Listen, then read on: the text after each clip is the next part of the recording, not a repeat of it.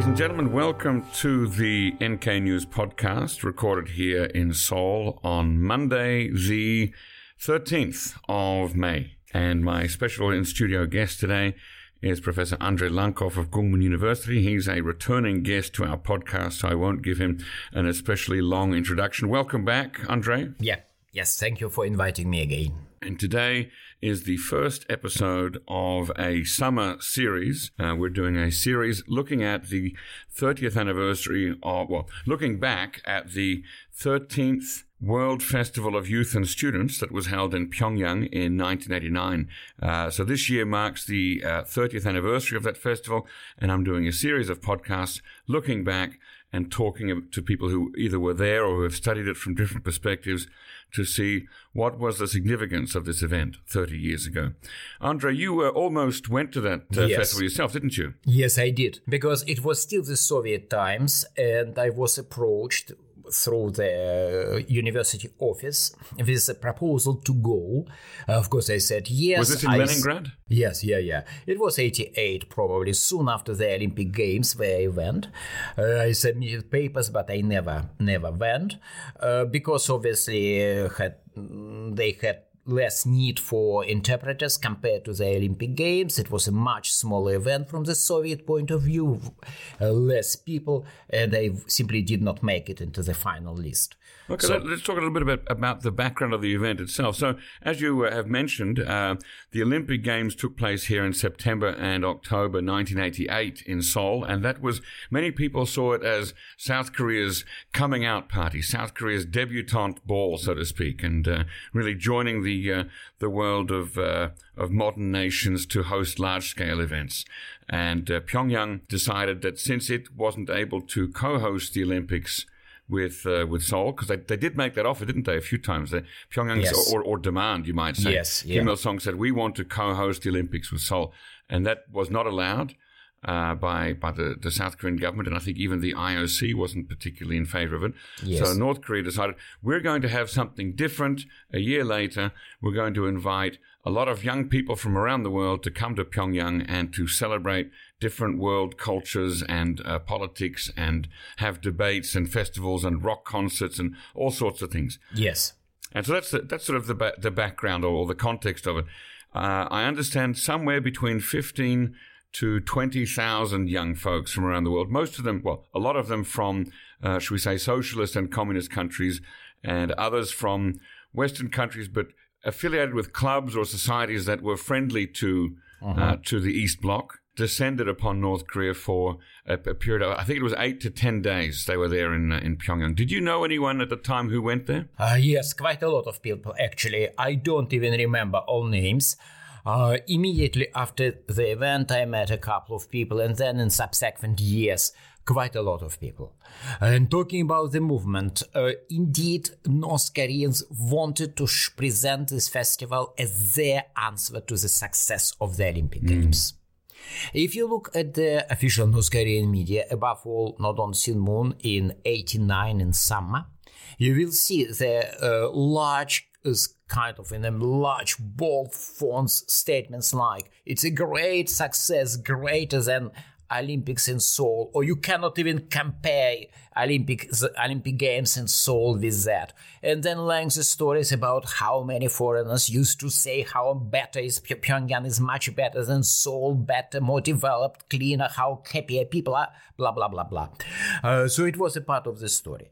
And talking about the festival, we have to keep in mind something, that is, it was a part of the so-called festival movement, which was initiated in the late 1940s by the Soviet Union. It was essentially a front organization. It's stating that the person who was responsible for this movement as a kind of Soviet representative in the international progressive left-wing movement.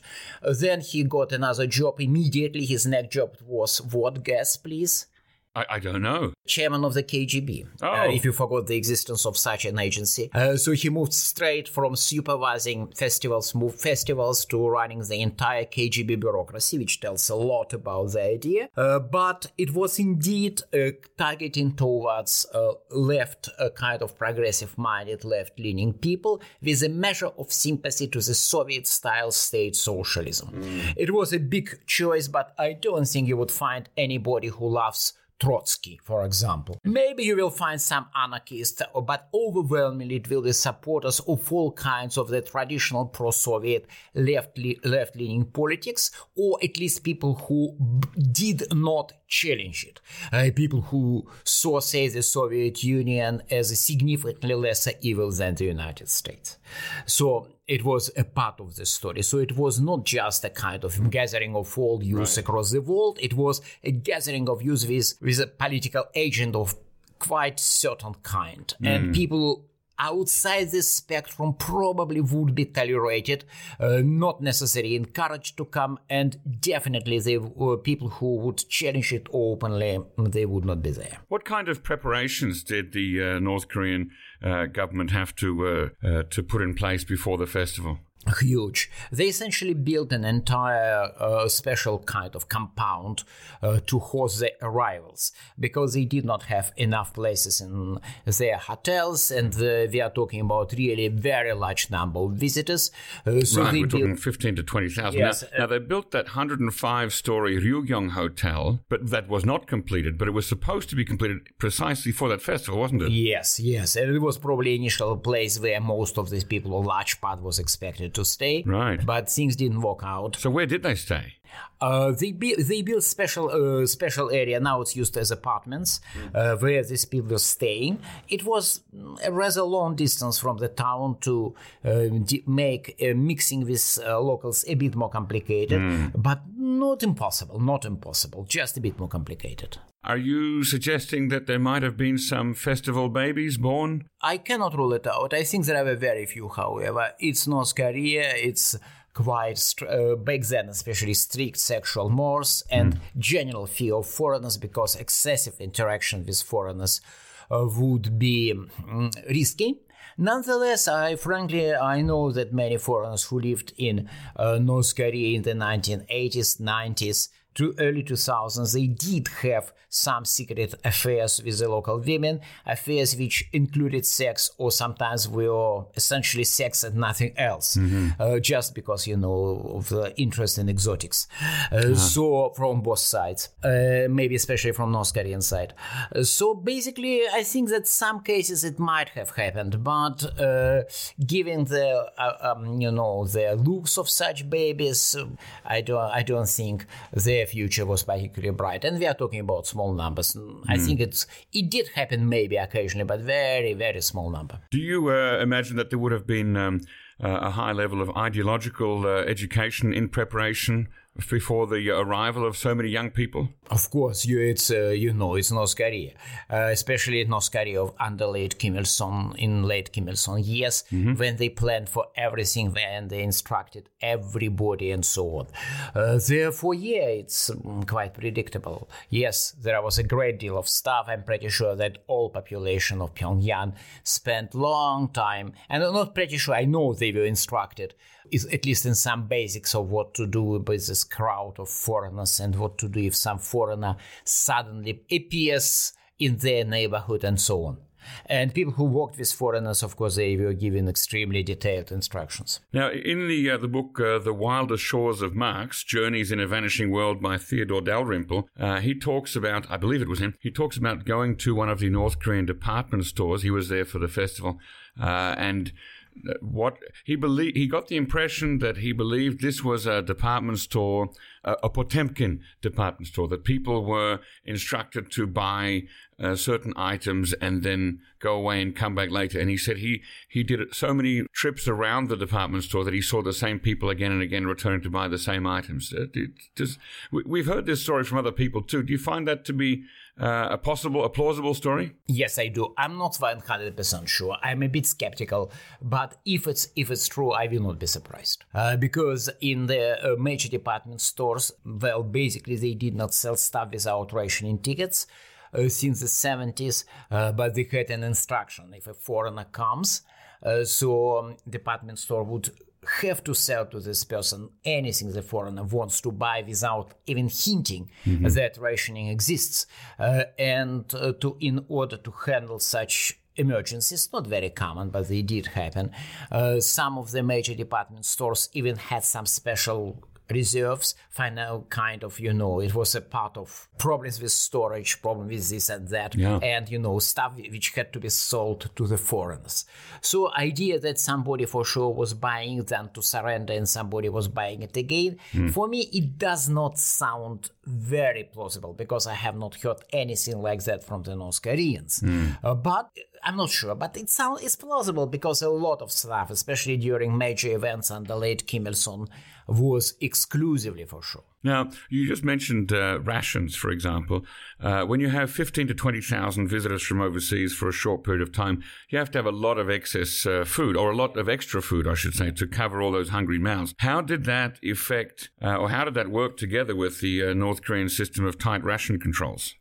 Not well, because back then they had the second reduction in the size of ration. The first was in the 70s and the second was in the late 80s, and it was explicitly explained to the public that it had to be done in order to host the festival. Oh. Yeah, so to an extent it was just a convenient excuse because basically it reflected mounting economic problems. But it was not completely unfounded. Yes, it was a burden. It was a reasonably large burden for the country. But once again, it was vital for the North Korean decision makers because they were still in competition with South Korea. Yeah. They had to basically find some response to any South Korean action. And they could not just, do nothing after success with the 1988 Olympic Games. Okay, so this event happened first week of July 1989. Just 5 years later, in 1994, we had the death of Kim Il-sung, and then the arduous march around that time. Some people might argue that the extremely profligate expenditure, just the sheer waste and the size of projects around the time of the festival may have hastened the economic decline of North Korea during the 1990s and maybe even brought upon the arduous march. What do you think of that? Of course it did not. It did make a contribution into the coming economic difficulties. Without festival, probably the crisis would strike a bit later or would be a bit milder, but it would not make much difference, let's face it. Major problem behind the arduous march was actually first the internal problems with the North Korean economy, and these problems by that time had existed for 25, 30 years at least. And then we had a collapse of the outside donors, outside providers of aid, above all the Soviet Union. We had also a bit of touch of bad luck with the floods, even though it was not as important, remotely not as important as the North Korean propaganda says. But it did make some contribution. So on balance, I would say festival is probably a distant fourth or fifth or sixth.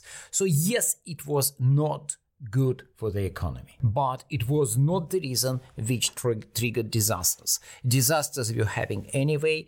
The North Korean system, as it was created in the 60s and 70s, were bound to go down in flames, as it did. Were there any political effects of the festival? Well, back then most people expected a political impact because everybody remembered the late 1950s, the Soviet Union, where in Moscow they hosted the same festival, and it was the beginning of the new era of openness and relative liberalization of the Soviet Union.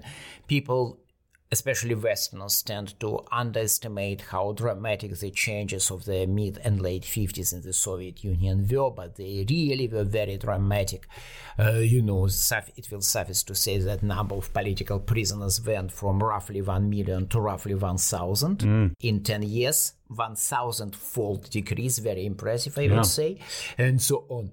And for the outside world, as well as for many people inside the Soviet Union, the Moscow Festival, which was essentially the same event, they were hosted every 4 or 5 years, They're still hosted, by the way. Simply, they are very marginalized now. But anyway, this event was a sign of change. So most people expected, at least many people expected, that Pyongyang Festival would have the same impact. That it was a sign of North Korea becoming more liberal, more open to the outside world. It was especially important because the mid-80s was a time of now largely forgotten ideological and censorship relaxation in North Korea. Most of the North Koreans, they usually connected it with Kim Jong-il, who at that time, he was still a successor. He was not still running the country. And people believed that he was sort of secret liberal who wanted to make country more open, less censored literature and so on. And probably for the time being, they were correct. It was probably what Kim Jong-il actually wanted back in 1985. So we had around, say, 83, 84, a great deal of relaxation, like, the length of the ideological indoctrination sessions was reduced. It was basically instruction that they should not last more than 1 or maximum 2 hours. At that same time, censorship was much relieved, and some works, especially in movies and cinema, which would be impossible before and after this period, were released to the public. Then we had, revival of disco and social dancing, and it was... Disco? Yes, disco clubs from 83, 84. You would have it in some major universities and colleges.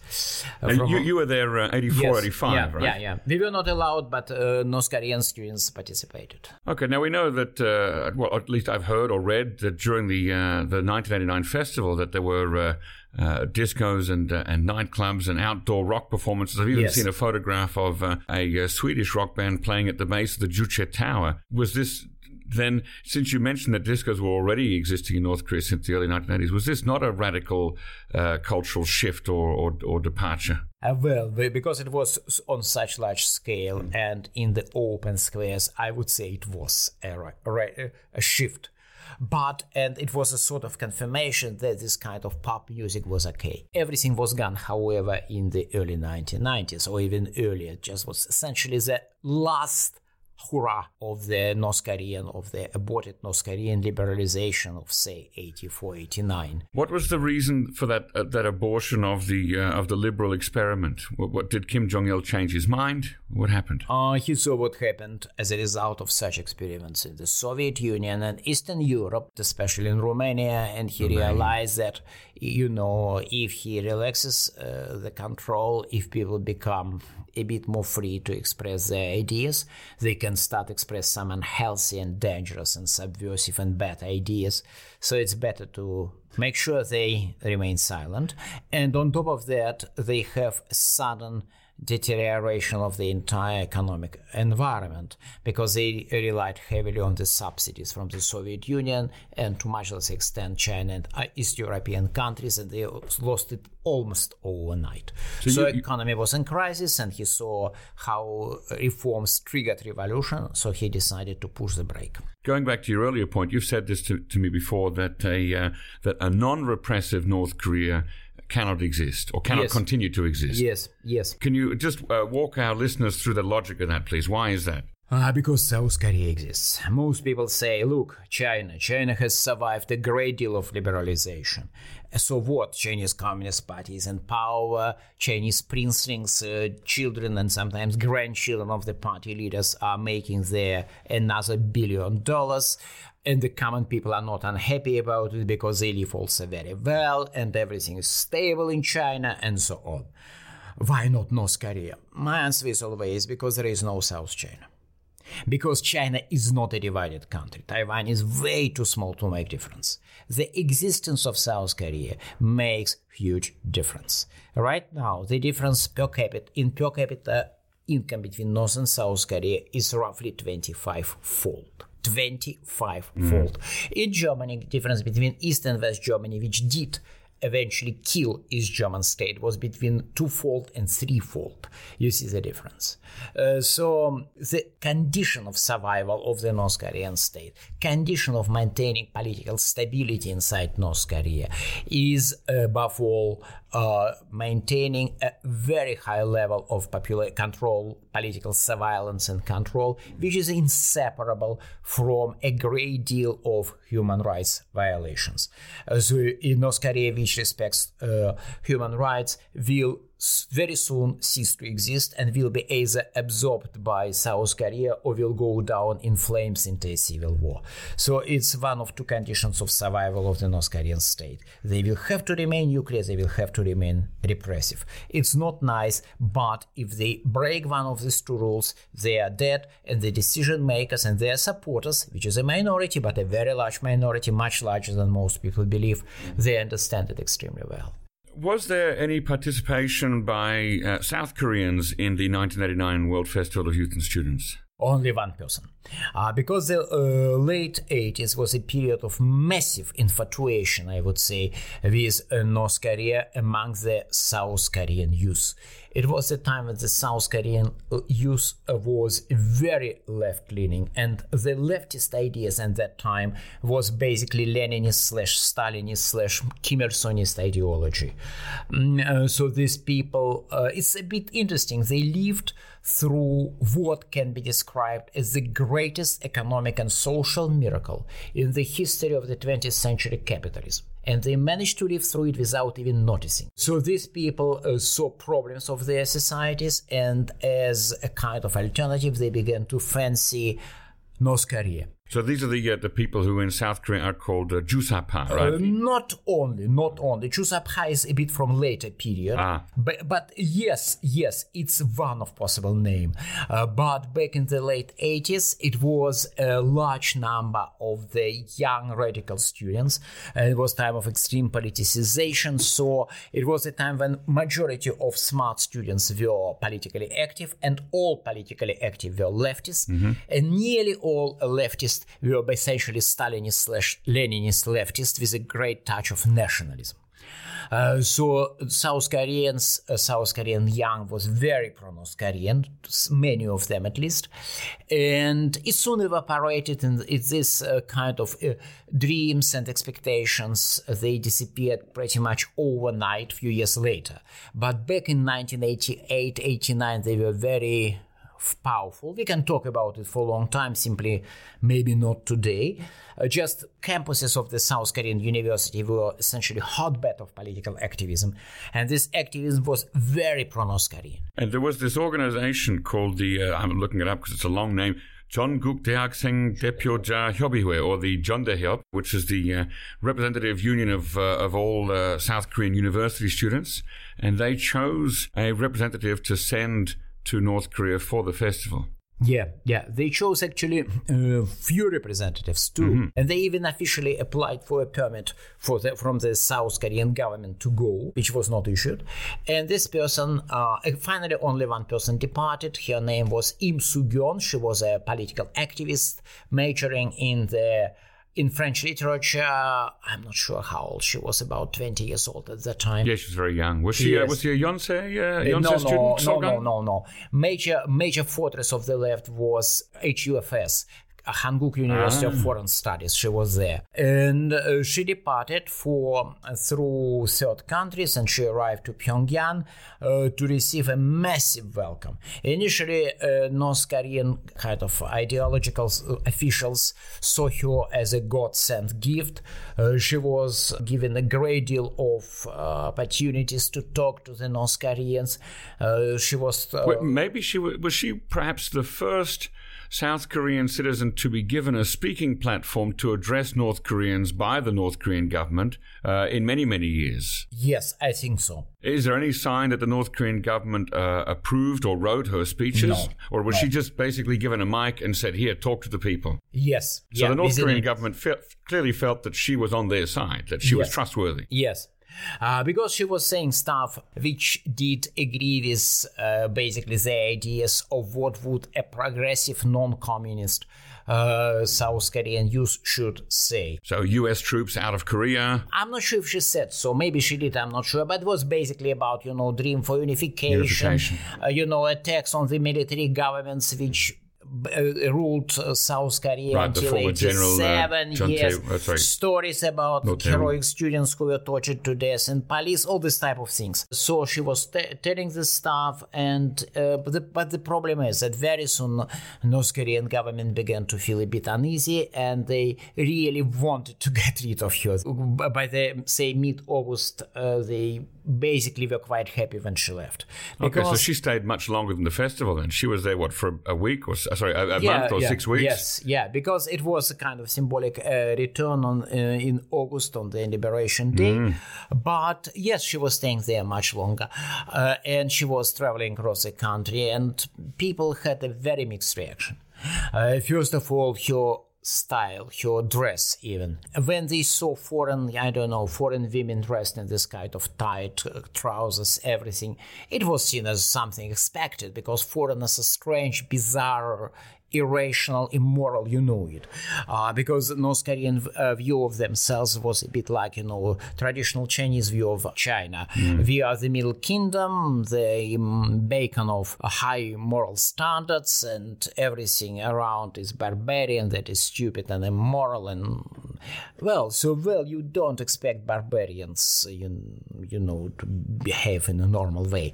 But Im Soo-hyun was clearly not a barbarian. She was a Korean.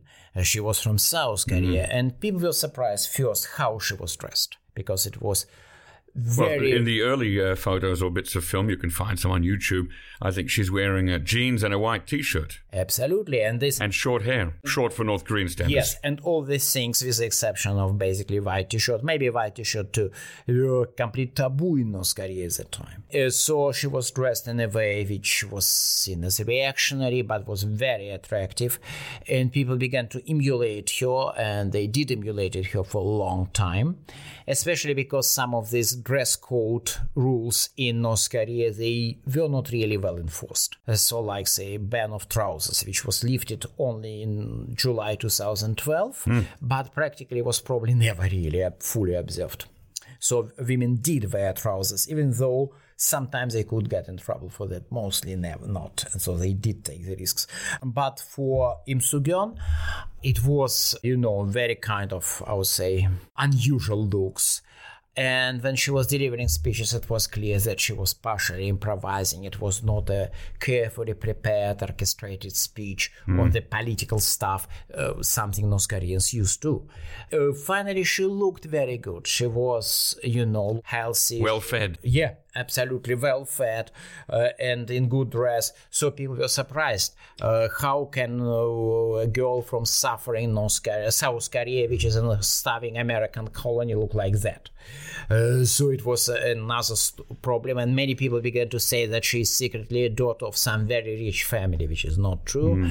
Her father was a kind of mid-ranking subway employee. And then after she went to left North Korea, when she went South Korea... What happened when she came back? She crossed the line in Panmunjom, didn't she? Yes, to be arrested immediately because of this national security law, which I'm never tired of repeating, which is that it's non-democratic and basically irrational, but it does exist even now. It did exist then. So she was arrested, and North Koreans assumed that she would eventually die in prison many years later. And then North Korean media ran an interview with her parents, and it was massive shock. When the North Korean public discovered that in the fascist South Korean state, parents of a political prisoner can live in Seoul, in the capital, and talk to their foreign journalists, it was something unbelievable, impossible to imagine. And then there was a short report about her being released from prison a few years later, and it was again, people were surprised how short her imprisonment was.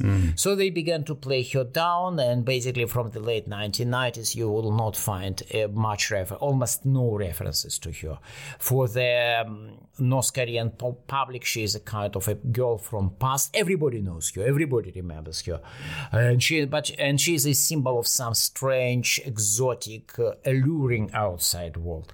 But very few North Koreans are aware that she is alive and even reasonably politically active, because even when she went to North Korea again, they tried they did not advertise it. In 2000 or 2001, I think it was after the Kim summit in Pyongyang. She made a return visit together with some other South Korean, civic group representatives, and I think I read at the time that she didn't want to go out to lay flowers at the foot of the statue of Kim Il-sung, so she spent a lot of time in her hotel room. Quite possible. People change.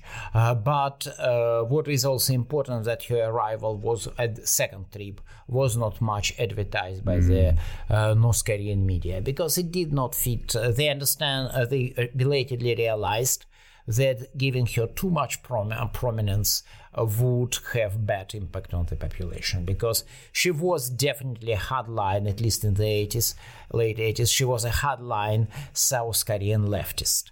But in spite of what she used to say, her dress, her behavior, her passion, everything told volumes about life in South Korea. And if North Korean government wants to survive, if they want North Korea to remain a separate and stable nation, they cannot allow spread of such knowledge. So do you think that maybe Im Soo-kyung was an important lesson for the North Korean government in the sort of double-edged sword nature of inviting pro-North Korean South Koreans to come and speak to the North Korean public? Yes, I think so. It's probably half forgotten by now, however, because it's always a big temptation.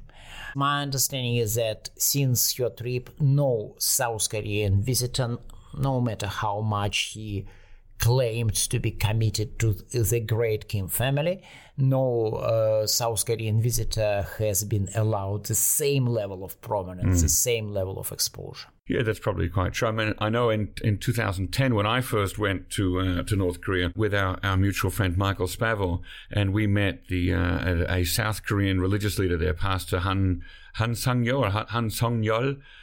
He was visiting illegally, similar to Im Soo-kyung. He had broken the national security law by visiting North Korea without the permission of the South Korean government.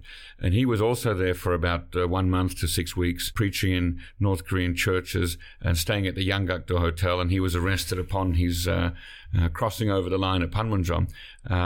He did not have the same level of prominence, as you say, that Im Soo-kyung did. Yes, of course.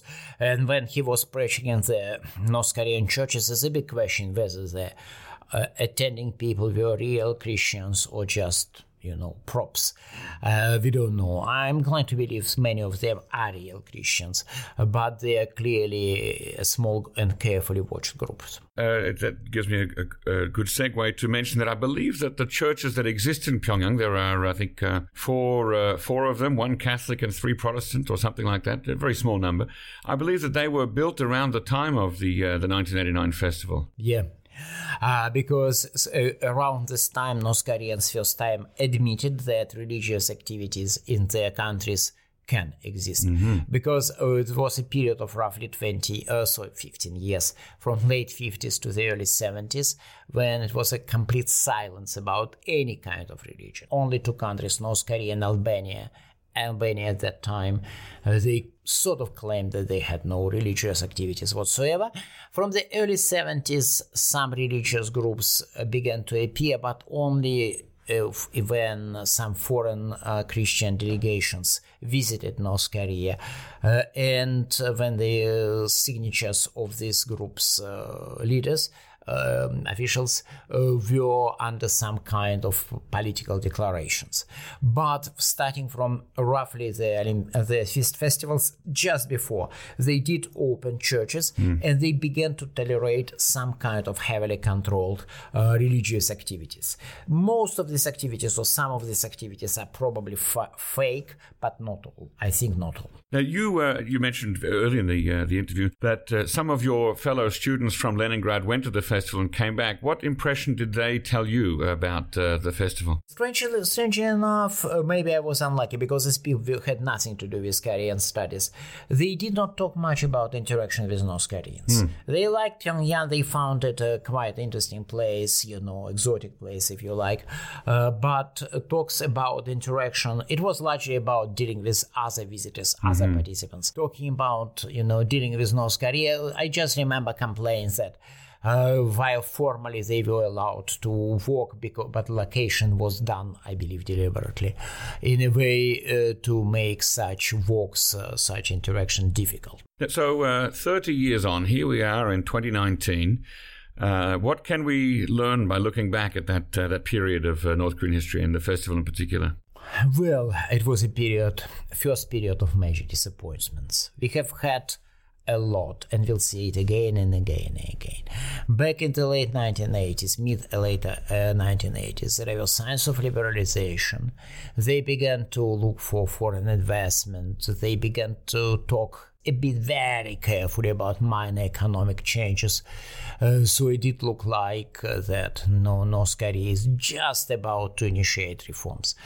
And back then, I myself sort of believed it. I was young and back then I had no such a story of, not so much watching North Korea, but hearing to all the talks. Then we had few more waves of same stories, but the sad part of the story is if North Koreans want to survive, they cannot go too far with political reforms. Economic reforms are doable, and they are doing it right now and quite well. The festival, I think it will remain largely a footnote to North Korean history. I don't think it was a massive turning point. Of course, it was not. It was expected to be such. Yeah, it was expected to be, right. Yeah. It was not. It was, if you like, a false start, a false kind of hope. And in general, it will remain a footnote to history. I think probably Im Soo-yeon is the single most important character of the festival. Few people remember this, rock concerts of the Swedish groups on Chukchi Square. And the tragic events of the 1990s greatly overshadowed whatever impact the festival produced. It's interesting, when I was there just over a month ago in Pyongyang, I specifically asked in a number of shops for any book or DVD or photograph book about the festival, and was told that, that there's nothing like that on sale anymore. The only memorial that's left is that gigantic pyramid-shaped Ryugyong Hotel, which is still not open, but is now lit up with moving LED displays on the outside. And it's finally covered with glass a few years ago, because it was a kind of rather ugly pyramid in the center of the city, not anymore. Yeah, it was an eyesore. Yeah, I know what, in the 1990s, a French acquaintance of mine went to Pyongyang, and he was deliberately discouraged from even photographing the building. Yeah, but yes, talking about the festival, I think it was an interesting footnote, a reminder of some periods of relative relaxations we have seen. We have seen such periods in the, say, mid-50s. We saw it in the mid-80s. We saw it in a very different way in the early 2000s. So, it was just another, and it was expected to become the beginning of big change. Actually, it was the last point in a short period of small changes, which will largely reversed eventually. Well, thank you very much for joining us today, Andrei Lankov, and giving us a look back on the 1989 13th World Festival of Youth and Students. We hope to see you again soon. Thank you.